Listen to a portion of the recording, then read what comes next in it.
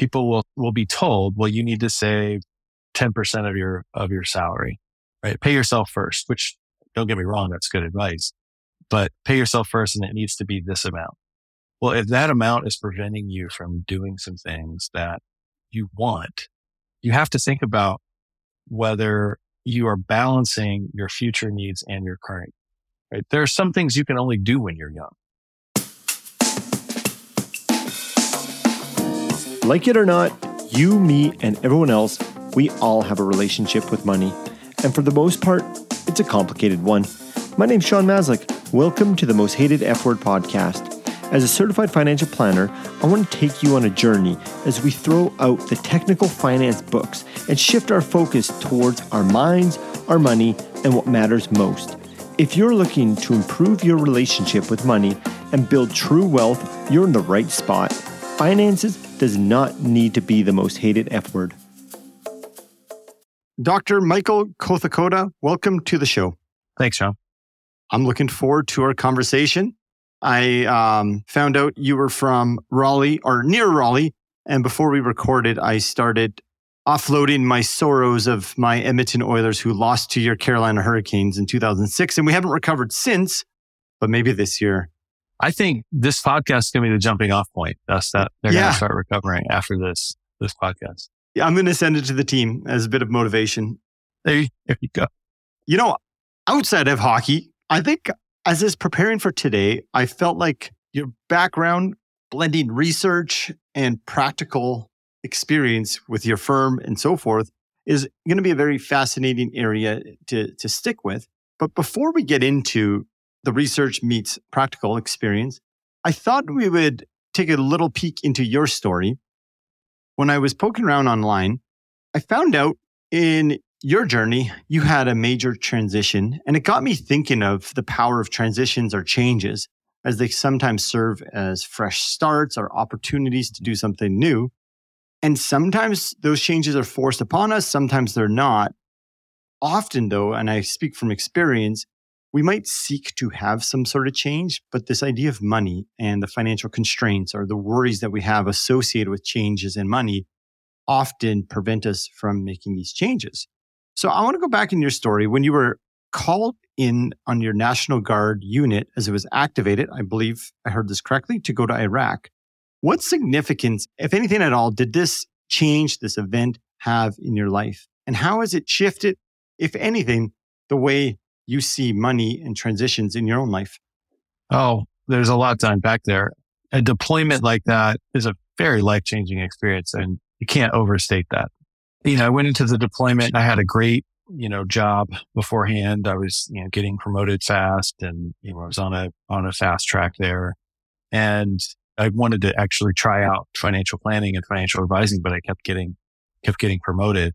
And one of the things that a deployment will do for you is you have a lot of downtime, and then that's punctuated by short periods of extreme activity. And it puts a lot of things into perspective for you, puts life into perspective for you, but also like your goals. And so, what do you want to do with your life? What do you value? And I think, when I returned, it made the decision a lot easier to leave my company and then move into financial planning. That was a huge part of the deployment, right? Created this space for me to make the decision that I'd been trying to make for years. And that's the personal side of how it affected me and where I wanted to go. But then one of the things that you got to see a lot of was a deployment, especially for young single people and even married people, it creates these strange financial changes. So for example, somebody who had a job before, they might be making more or less when they get deployed. And so there's a sudden shift in financial circumstances. Watching how people handle that is both terrifying and fascinating, because some people they've never seen, they've never had $40,000 in their bank account. Most of us, when we're young, don't have $40,000 in our bank account. And, to see what some people automatically do with that money, it's very fascinating, but also, it tells us that we're not doing a really good job of educating people.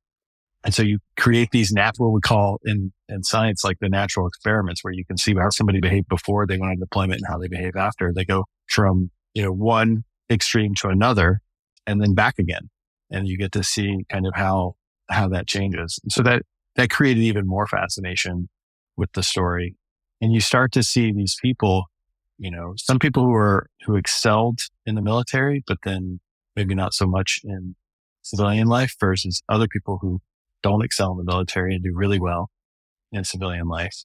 And so there's just this really interesting juxtaposition that you get to witness. I think it's just interesting, the 3 words I wrote down: downtime, space, and perspective, where in this case, a deployment provided you with that opportunity to kind of look from the top view on your life to make these decisions. How have you noticed money and the busyness of life when we try to keep acquiring more and more money? I know you talk about money stories, and have you noticed that we tend not to give ourselves this opportunity to do those 3 words you said, for some downtime, space, and perspective, to really understand like what are our true desires or values when it comes to our lives integrated with money? Well, I think that in the US, and almost worldwide, the culture is very much, it's consume, it's get ahead, it's money is how we keep score, right? So in the competition, when you're talking about your hockey team, don't bring it up, it hurts. They're keeping score with goals. In modern society, we keep score with money. And a lot of times that's tied up with ego and how successful we are and how we're able to take care of our loved ones. It's a very powerful motivator and a very powerful thing where you start to see the money as something other than a tool to, meet your goals and to, live your values. And we all get caught up in it. Everybody gets caught up in chasing that money. Is the next dollar, is it incrementally better than the last dollar? I need more in order to do this other thing. And you start to get to a point where, it's never enough. And so you don't want to get in that trap. And I think a lot of people will fall into that trap and start to do things that are not necessarily what they really want to be doing. There's a movie, I think it's called Up in the Air. It's George Clooney. He's going around firing people. I'm bad with movies. Well, I figured it's George Clooney. Everybody knows. So he's firing this man at the end of the movie. And the guy is, he's telling them, hey, you can go do whatever you want now. It's a little bit more complex and it's a little bit more heart tugging than I'm describing it. But what's interesting about that conversation is, this guy, he always wanted to be a chef, but, he worked in an office his whole life and then he kept taking the next promotion because it, provided more money and there was less perceived risk associated with that. And because there was less perceived risk, he stayed in it and he got fired. And now he's going to be able to pursue what he wants to do. And he was forced to have some space and perspective. But, if that doesn't happen to you, a lot of times people will go through their whole lives and never have that moment. And then you're 65, 70, and there are 100 things that you regret. Yeah. And those regrets are the ones that we often look back on and really ruminate over. I think this idea, back to these transitions of downtime, space, and perspective in your story, I know that there are many times where people are let go from a job or forced to quit or packaged out and they're not good. The following is not good because people might not be in a financial place to pick themselves up and etc. But I think many of us have heard of people, relatives who've been in this same situation you explained with the movie with George Clooney, that they're actually relieved. They're like, this was the best thing that happened to me. I wouldn't have quit, but I wanted to. And I think it just goes back to this idea of trying to get that time and space to really, acknowledge and listen to ourselves to see that what we really want. Often on this podcast, we talk about these money statements when we were growing up, how much they influence the way we perceive and feel and experience money. You mentioned something there is money is a tool. So that's a statement that we've heard many times. Money is a tool. See, money is only a tool. It might just be me, but implementing that can be challenging. I didn't say it was easy. Yeah. I understand you, embrace this statement that money is a tool. How have you managed to, maybe it's not easy at your point, but managed to embrace this mentality and put it into the research and your professional work and your personal life? That's a good kind of point. I mean, one of the points of research is that it's supposed to be objective, and we're supposed to be looking at things objectively. And that's where you get it's much easier to see money as a tool if you're approaching it from that perspective, if you're approaching it from this objective perspective. But we really do get tied up in the emotions around it. And I think, that's what's so fascinating is a lot of the research that came before we started having financial planning research and borrowing from psychology was economic research, which is, assumes we're all perfectly rational and we're all going to treat that money like it is a tool. And it turns out that, what we've noticed is that's not how people behave. People behave very, very differently than what we quote unquote should be behaving. And so you get into these things of, what's optimal, what is the optimal way to do, put the plan your finances, and the optimal way to budget, the optimal way to save for retirement. And those things are, people are messy. Life is messy, and that's not how life is going to go. And so, I think when you're looking at something like a money story and something so small that can affect your life, and how you spend money, an example from my own life would be, we didn't go out to dinner as a kid, and it was seen as like this big deal. And I thought, well, when I grow up, I don't have to worry about going out to dinner. I want to just be able to do it. And then other people are like, that's how I grew up. So that's how I'm going to operate as an adult. So it's really fascinating to see those changes in people. On that, I heard you had a belief on popcorn at the movie theaters as well from your past. Can you share that? Because I felt like it was such a relevant one when I heard that. Yeah. So the popcorn story is, so growing up, popcorn's expensive at the theaters in case, you weren't aware of that. But, we ate a lot of microwave popcorn at home, but my mom would, she'd bring it to the movie theater, but I would get anxiety around when we would go into the movie theater because it said, don't bring any outside food or drink.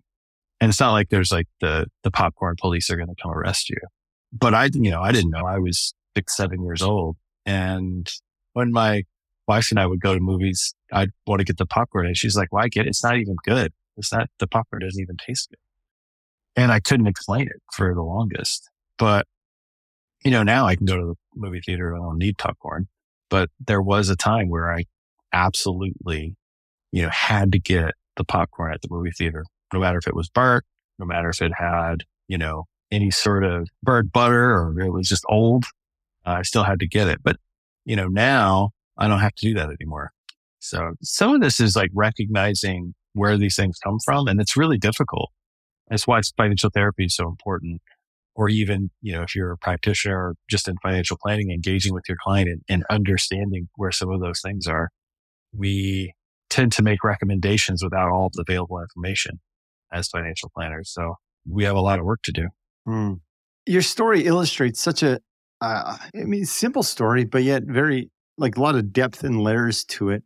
I recall going to we had a water park in Edmonton. We still do. It's like the biggest indoor wave pool water park with all these slides, but we would bring in all dressed chips and salmon sandwiches, canned salmon. And I went back to the water park with my kids, and I was a kid when my parents were bringing in the packaged or brought in food. I remember preparing. I'm like, oh, we got to get the lunches ready. We can't buy the food there because it's so expensive. And so yeah, your popcorn story was very relatable to me. And I still brought food, by the way. Maybe I should lean into that. But it's too expensive for theirs. But I mean, there's a place for frugality. In fact, there's a big place for it. So. But there is a place for recognizing how far are you going to ignore the sign that says no outside food? And what lessons does that teach your kids when they're like, don't look at that? Yeah, you're violating a rule. So, yeah, it would. Yeah. So we've been talking about in and around, like with your work in research, this objective lens that has helped you embrace this money as a tool. Let's talk about the power of research, especially in the financial planning realm. Earlier, you said, before we had financial planning research, that was your quote from this. It just strikes me as interesting that is a statement. Before we had research, what were we doing? And then at that end is, what are we still doing? So could you just elaborate on how you've been able to integrate research in your practical work? And why, what I see online, why do you feel like it's so important that we do so?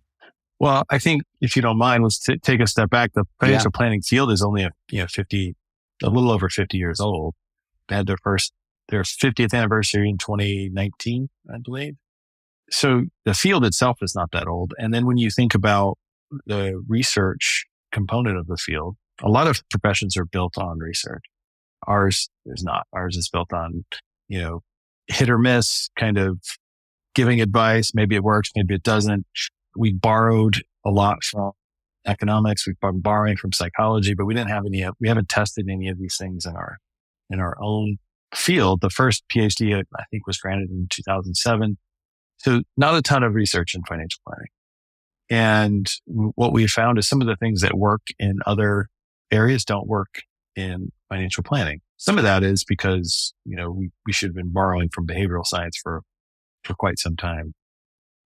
But one of the things that fascinates me and got me, into research and pursuing a PhD was, as a practitioner, you go through, talking with clients, developing a plan, convincing them to implement the plan. Sometimes you see them implement it. Sometimes you see them not implement it. Sometimes they take your advice and sometimes they don't. And that the advice is sound, or at least you think the advice is sound. And then they don't take it, which doesn't make any sense. So then you start to wonder, well, could I have done something differently? Is there a different way to present the information? Let's test it. This way of presenting information, more people are likely to implement it. Isn't it just the client's fault if they don't do it? No, I don't think it is. I think it is a lack of understanding the client, a lack of connection with the client. I really liked your answer that you just flat out said no. Yeah, no, it is incumbent upon the financial planner. First of all, it's in the US, at least, it's a legal requirement to know your customer. But the legal requirement is a little thin. The legal requirement is, you need to know their assets, you need to know their age of their children. You have to know this, their salary. But that is so one-dimensional that you can't possibly give competent advice.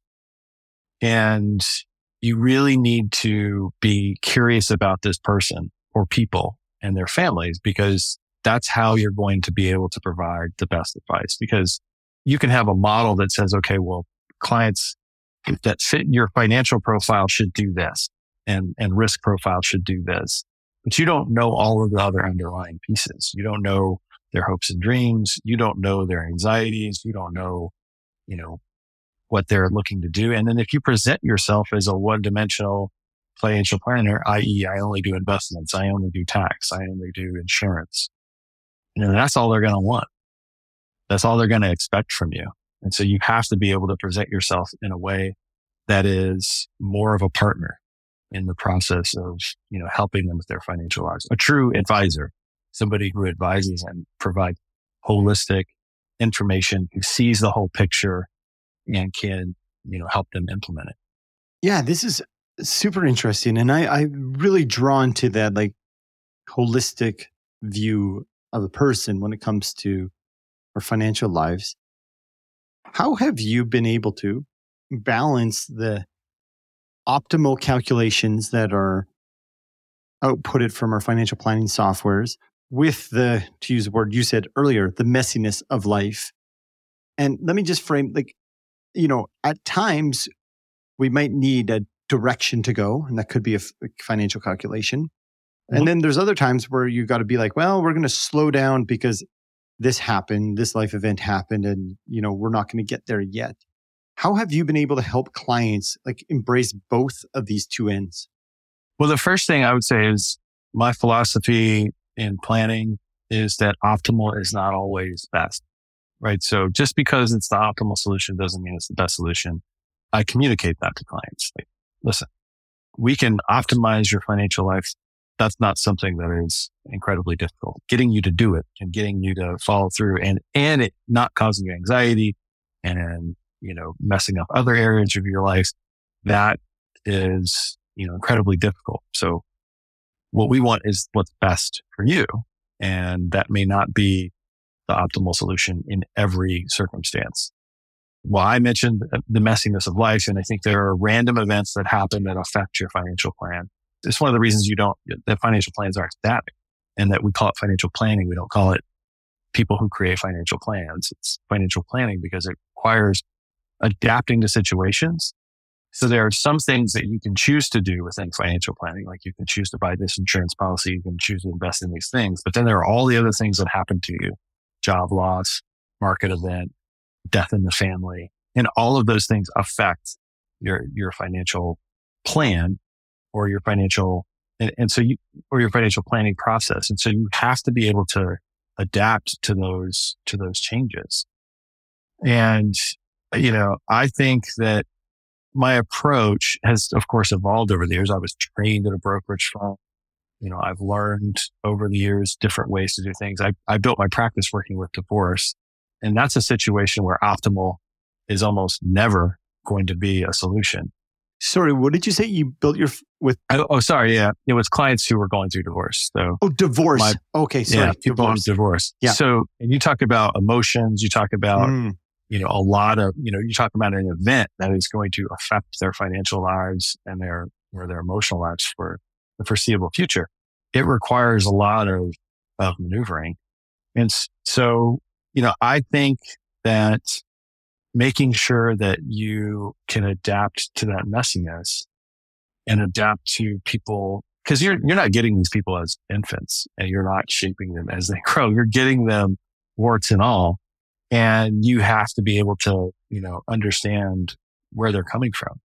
And I think that's where, being able to ask genuinely curious questions. So not just what's in the fact finder, being able to take the conversation in a direction that doesn't readily pay you, right?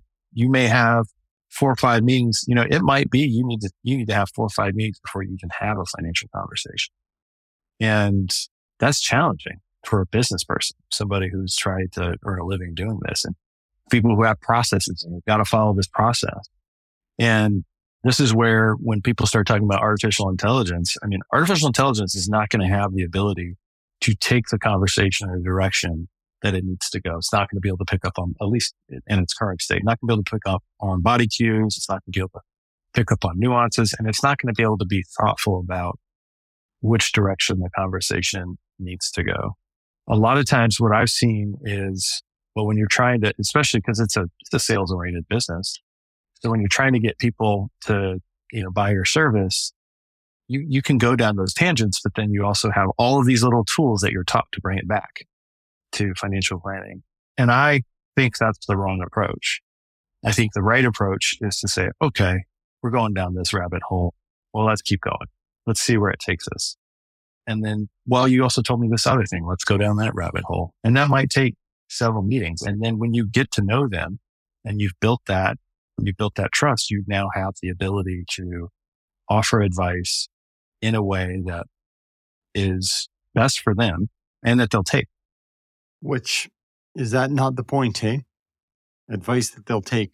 It is the point. And yeah, absolutely. And now I'll take it back to research. So that's my opinion. That's what I think you're supposed to do. But I don't know if it's correct. And I don't know if it's correct for everybody. We have several problems in research. One, we don't have enough researchers. We don't have enough replicated research.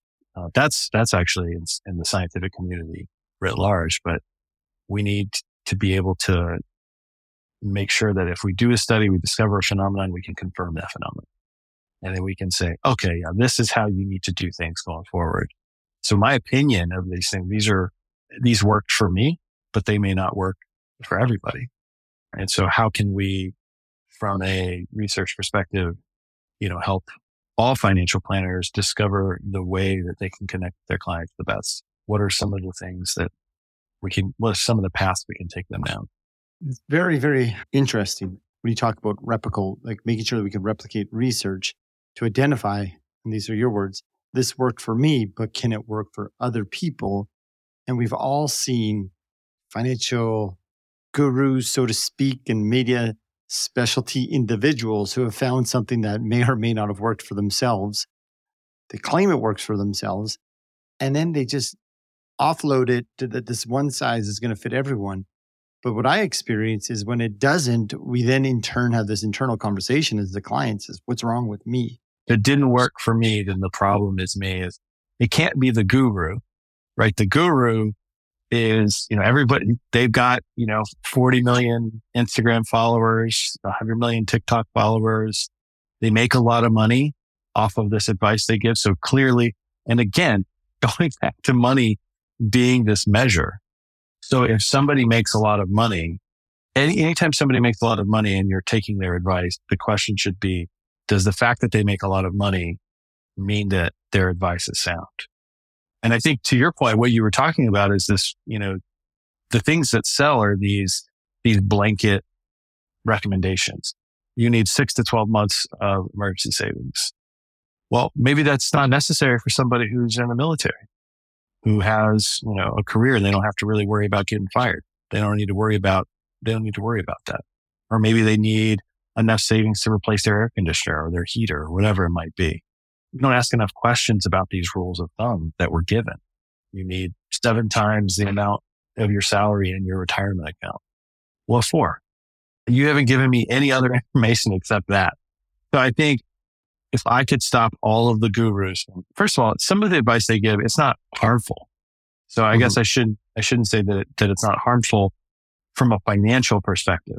But if we go back to exactly what you said, where people say, well, I can't do that. I can't save 6 to 12 months. I don't have the free income to do that. I don't have enough. Like, how am I going to do that? It's going to take me 50 years to do that. In the meantime, my kids are not, eating what they need to survive. And so this whole piece about, well, what's wrong with me? That's a huge part of this. That's a huge part of financial planning. And financial planning has been so much focused on the finance and the numbers, which, by the way, are incredibly important. A lot of times I hear people will shift from, well, we need to be focusing on behavior and we need to be focusing on psychology. And absolutely we do, but not at the expense of the mathematical skills and the number skills that you need. You need both.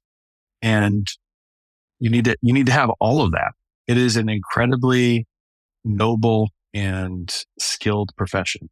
And because it is, and because it's a high paid profession, you need to know your stuff and you need to not harm people because you don't know your stuff. And I think that where you get into the emotional harm with some of these blanket recommendations. Yeah, thank you for that explanation. And I definitely agree is that the numbers are important. But to your point, not at the expense. There could be an and. They both can exist. Yeah. And maybe, because we certainly see a much larger focus on the emotional side in Canada, FP Canada. So that's like our CFP board. Mm-hmm. They've introduced financial psychology into the CFP curriculum. I know the CFP board has as well. So maybe the pendulum has to overswing a little bit to bring some parity in conjunction with the numbers.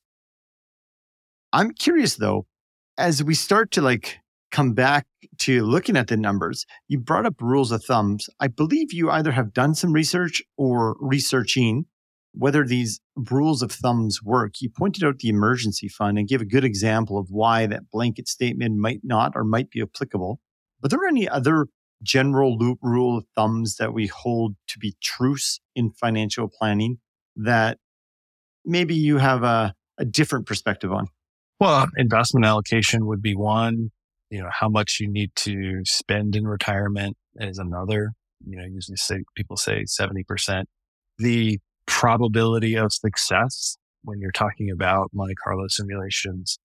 A Monte Carlo simulation is simply just a way. So we know that capital markets, investment markets tend to not be very predictable. If they did, we'd all be rich. But because they're not predictable, but we do have some bounds that we typically operate within. We know that on average, it's going to return X percent. And we know it's going to oscillate between negative something percent and positive something percent. So using those bounds, we simulate returns. So we might simulate a lifetime of returns 1,000 or 10,000 times. And then we see how many of those cases are we successful? How many of those cases do we not run out of money? Which is generally the rule of thumb, but maybe running out of money is not the right one. Maybe adjusting how much. Income Lab does a lot with probability of adjustment. So you might have 80% chance that you have to, take 500 less a month in retirement. And maybe that's not a big deal because people see failure and that can create panic. But in general, there are problems with using Monte Carlos for a variety of reasons. But people will latch onto them. They'll say, okay, well, I've got a 90% chance of success, so I should follow their plan. Well, they might be over saving with that 90% probability of success because for several reasons. You could be 40 years old and you have no idea what the next 25 years are going to hold. You don't know how much. Are we building in large races? Are we building in buying a business, selling a business? You have to build all of those things in. You don't know where you're going to be in those areas. So there's a lot of times there's an over reliance on some of these tools. And so something like an 80% or a 90% doesn't give you a lot of information. So I think that's another one. I think, you hear a lot about, the 70% rule where you should have enough to spend 70% of your pre-retirement expenses in retirement. That depends on a lot of things. What if you got a mortgage 5 years before you retired? Probably still going to be paying the same sort of thing. What if, you were commuting by plane, just before retirement? Now you're not going to be commuting by plane. I mean, that means you have significantly lower expenses than you did before. So there are a lot of factors that kind of go into that. And a lot of times financial planners will just use those rules of thumb. They'll say, well, rule of thumb is 70%. So that's what we're going to use. Well, that goes back to getting to know your client and making sure you know what they're comfortable with.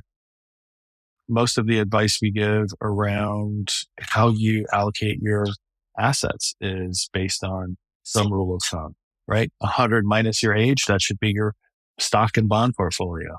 I mean, I don't even know where that came from. Like I have looked to find what is the origin of this rule of thumb. Bob did it at a presentation. It probably was Bob. It was probably Bob 53 years ago who came up with this. Yeah.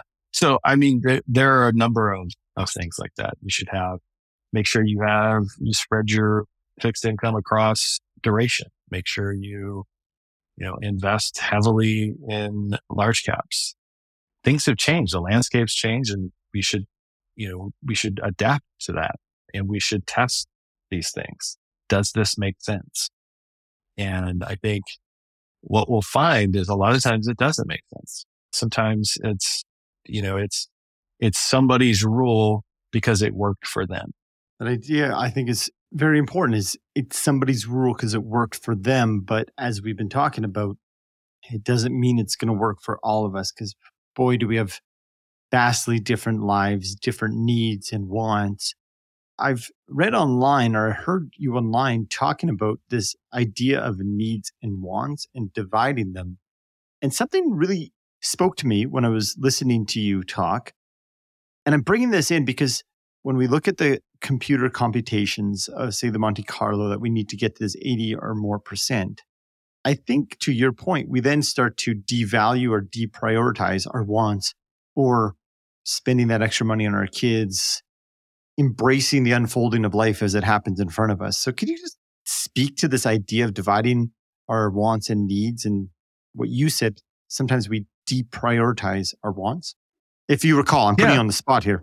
No, well, I do. I do recall that. I've actually said that a number of times, but I think it's important. I think it's important to identify your needs, but your needs can include some wants, so it can get a little murky, but like your base needs so that you can see, okay, well, how much do I need to live on and to live, the way I want to?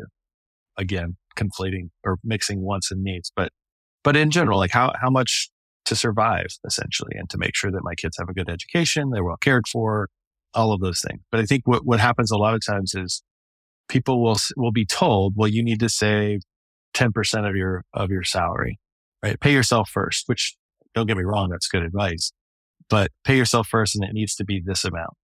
Well, if that amount is preventing you from doing some things that you want, you have to think about whether you are balancing your future needs and your current, right? There are some things you can only do when you're young. I mean, I'm 45 years old and there are certain things I just can't do anymore, which is hard to accept, by the way. And so there's just certain things that I can't do anymore that I could do when I'm 20, 25, and then maybe I had the money, but maybe I saved it instead. I think that can be a tragedy as well. It's important for people in order to live a fulfilled life to think about both the present and future. We talked a lot about in academia, we talk a lot about being present oriented versus future oriented. And some people are, very future oriented. Some people are very present oriented. And I think you have to recognize where you are on there and you have to attempt to balance that. And this is where I think a financial planner is invaluable in helping you talk through those things. You want to go on a vacation to Tahiti. Okay, well, let's figure out how to make that happen and still do these other things that are not going to give you anxiety, right? Because some guru told you that you needed to save 10% of your salary. I don't know if there's research around this or maybe your observations that could turn into research, but how does an advisor go? How do they get in the position to be able to have that conversation where they're open enough to listen so that they can hear our clients? I guess I'm rephrasing my question. I'm a financial planner. How do we financial planners use the research that's out there, use the knowledge, whether it's from the social science, so that we can start showing up really to hear the messages below the dollar so that we can help our clients not just focus on the Monte Carlo outcome, but also see what's happening right now that they can embrace in their life so that they can, at the end of life, saying, I did it. I lived a good one. I'll go back to, we don't have enough research. We don't have enough replicated research. And we also, one of the things that we don't do, because we borrowed so heavily from economics, we don't have a lot of what's called single case research or N of one studies. So for example, like you mentioned, everybody's so different.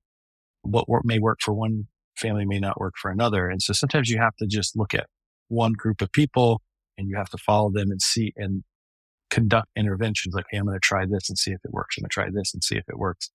And if you do that, you start to build up enough knowledge to where you can apply that. There are some good resources of some recent research. I'll give you one quick example.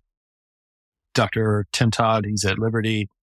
His dissertation research is this fascinating piece of work where he's talking about framing. So how you frame something, whether you frame it in the positive or negative, and whether you apply a story to it, really affects how people will engage or respond to your recommendations. So for example, if you frame somebody needing to get insurance in the negative, like say somebody died, these are all these bad things that happened, then that person may be more likely to purchase the insurance, as opposed to if you say, hey, this person got insurance and their kids were able to go to college, they were able to live this life. People are less likely to buy insurance that way. They're more likely to buy it in the case where it's tragic. Conversely, retirement is different. If you start talking about how devastating somebody didn't save enough for retirement and they had this devastating problem, framing it in the negative, well, people are not going to really respond to that. But if you frame it in the positive and you say, listen, Joe and Jim were going through their life and, they decided to save for retirement. And then when they retired, they were able to start, Jim was able to start a business. Joe was able to, travel and paint, whatever it might be. And so I think that sort of research is incredibly valuable to financial planners, because if you're going to be trying to make recommendations, you need to know if you're framing it correctly. Are you telling the right story? So I think, that there are a number of recent works that will allow you to do that. Some of it is even around client planner interaction. So, there's Dr. Azevedo in Texas Tech. She's written extensively on the client planner interaction. So I think there's just a number of ways to access this research. For financial planners who in the US, if they have CFP credential, they can access Financial Planning Review. And if you can access, Financial Planning Review, a lot of those articles, especially a lot of the recent ones, are very applicable to everyday financial planning, being able to implement some of this research into your practice. That said, researchers need to do a better job of making it more accessible to financial planners. And we need to be able to plain language it. When we write academic articles, we write for each other, typically. So a lot of technical language, the implications tend to be a very short part of the article when quite frankly, it should be probably the longest part, because why else are we doing research if we're not trying to improve the lives of people? So a lot going on there. The methods do take up a big part of those papers. They do. We love writing the method. That's for sure. And I'm a big part. I love writing the method for sure. But I think it's important to show, hey, this is what we did and this is why we can rely on the results. So I'm going to ask you something about what you just said, is that researchers need to do, and these were your words, a better job making it applicable for the everyday individuals.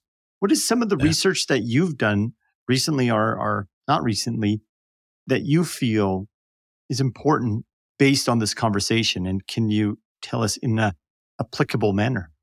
Yeah, I mean, one of the first research papers I ever worked on was about visualization in financial information. And I think Dr.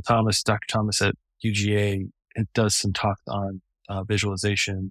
He doesn't cite me, but, so Michael, if you're listening next time. He's been a guest, so maybe he's listening. Yeah, he might be.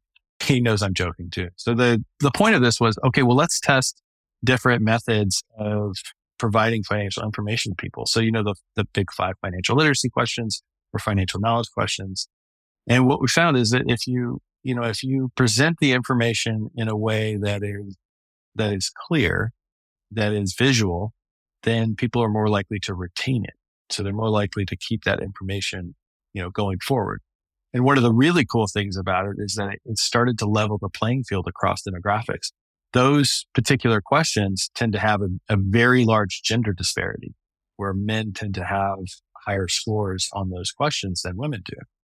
Well, if you explain it the correct way, then that difference disappears almost entirely.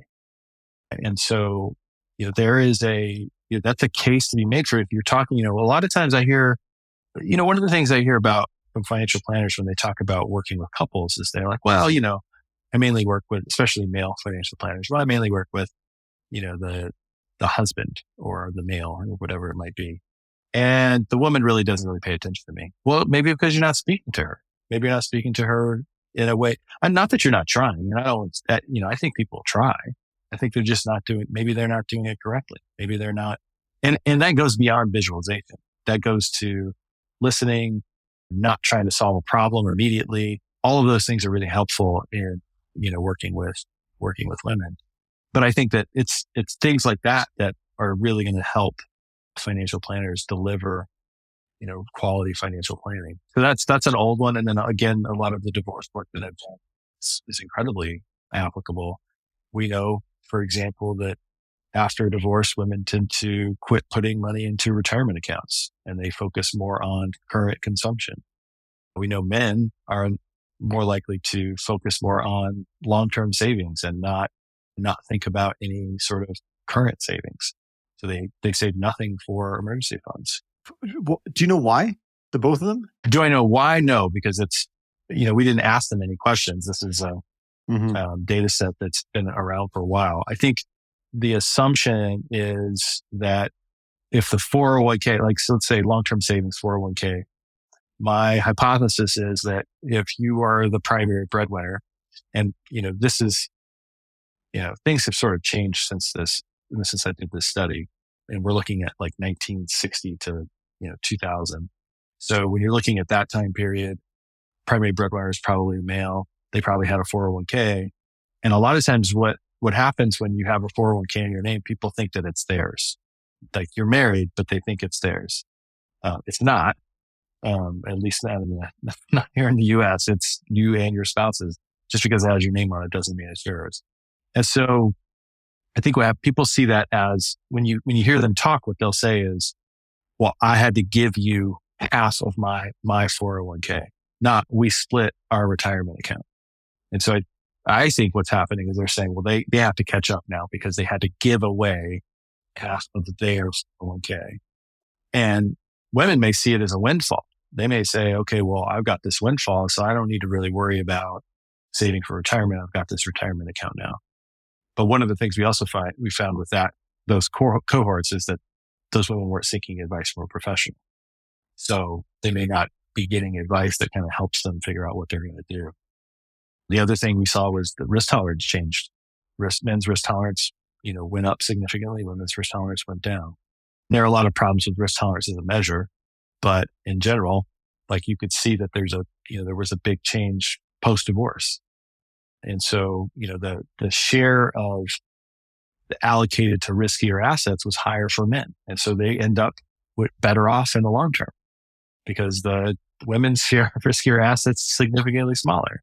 So these are really key insights that if you're working, even if you're not working with people who are going through divorce and then, working with them after, if you pick up a client who, found you in a book and they've gone through a divorce, and you can think about this research and say, okay, well, is this person, you can look at their allocation and then you have a conversation about, well, why are you allocated this way? Well, I'm scared of the market, or, whatever the reason might be. It gives you an opportunity to have that conversation. And conversely with men too, be able to have that, hey, maybe you don't need to be throwing, all of your money into your retirement account. Let's actually look at what you need to do to meet your goals. So it's all conversation starters, and it's all, the research is really helpful in allowing planners to get to know their clients better. What's going to work, what's not going to work. It almost seems like in that situation, I think I wrote down Tim Todd with the framing, his research around framing, but the way that the money is divided in that divorce is, it seems like around framing in the sense of the male perspective. Like you said, they took it from me, and the female was like, it's a windfall. Do you think like a researcher? You should go to grad school. I think, because I didn't even think of that actually. So, but yeah, that is a framing issue, and that's something we could test. Actually, that would be an interesting test to see how people think about that. The other observation I want to point out is in your research around the visual cue, or using visuals with the text. A piece I pulled from the paper, it was when you said the results suggest cognitive load is lessened considerably when you use the visual plus the text. I thought this was super time relevant for this day and age when both people, like whatever the coupleship may look like these days, but lots of both spouses are working, or there's this huge cognitive load on us to get the kids to school, daycare. Oh my gosh, the bills are due, financial plan. And if we're seeing evidence that simple things like visual aids can help reduce that cognitive load, I think it then, back to our earlier conversation, is usually if we're only inviting the male or the dominant voice in the conversation historically with the finances, now this might be able to bring in the other view, because if we want to be relational around money as a coupleship, I think both voices need to be heard. Yeah, you really did your research. Like you dug that paper. That is the idea behind that. The cognitive load issue is the idea that you have different pathways in your thinking, and then certain pathways, the auditory pathways are, if you're not using them, then you're overburdening something else. And so if you're using both, then you're theoretically lessening the load and overall cognitive load. There is this concept of mental scarcity that's really popular, that is really applicable to financial planning, where people they're depleted. They don't have the ability to make, good financial decisions. And so, yes, I think absolutely visual aids are key in that. We did Dr. Heckman, Dr. Lertz, and Dr. Archuleta and I did a study on visual aids and portfolio choice.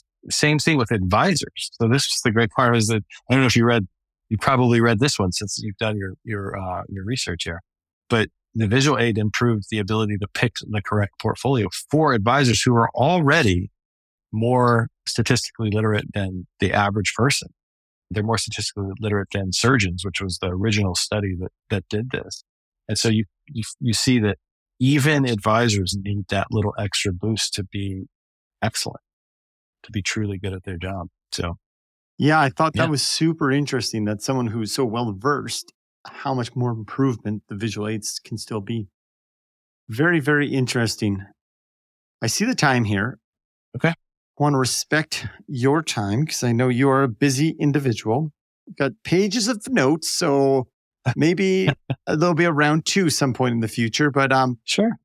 So my final question that we have asked everyone on the podcast thus far, all 150 some, is let's imagine that you're at end of life. You could be whatever age that is, you're at end of life, and you're sitting on a front porch looking out at a view that brings you peace, ease, and contentment.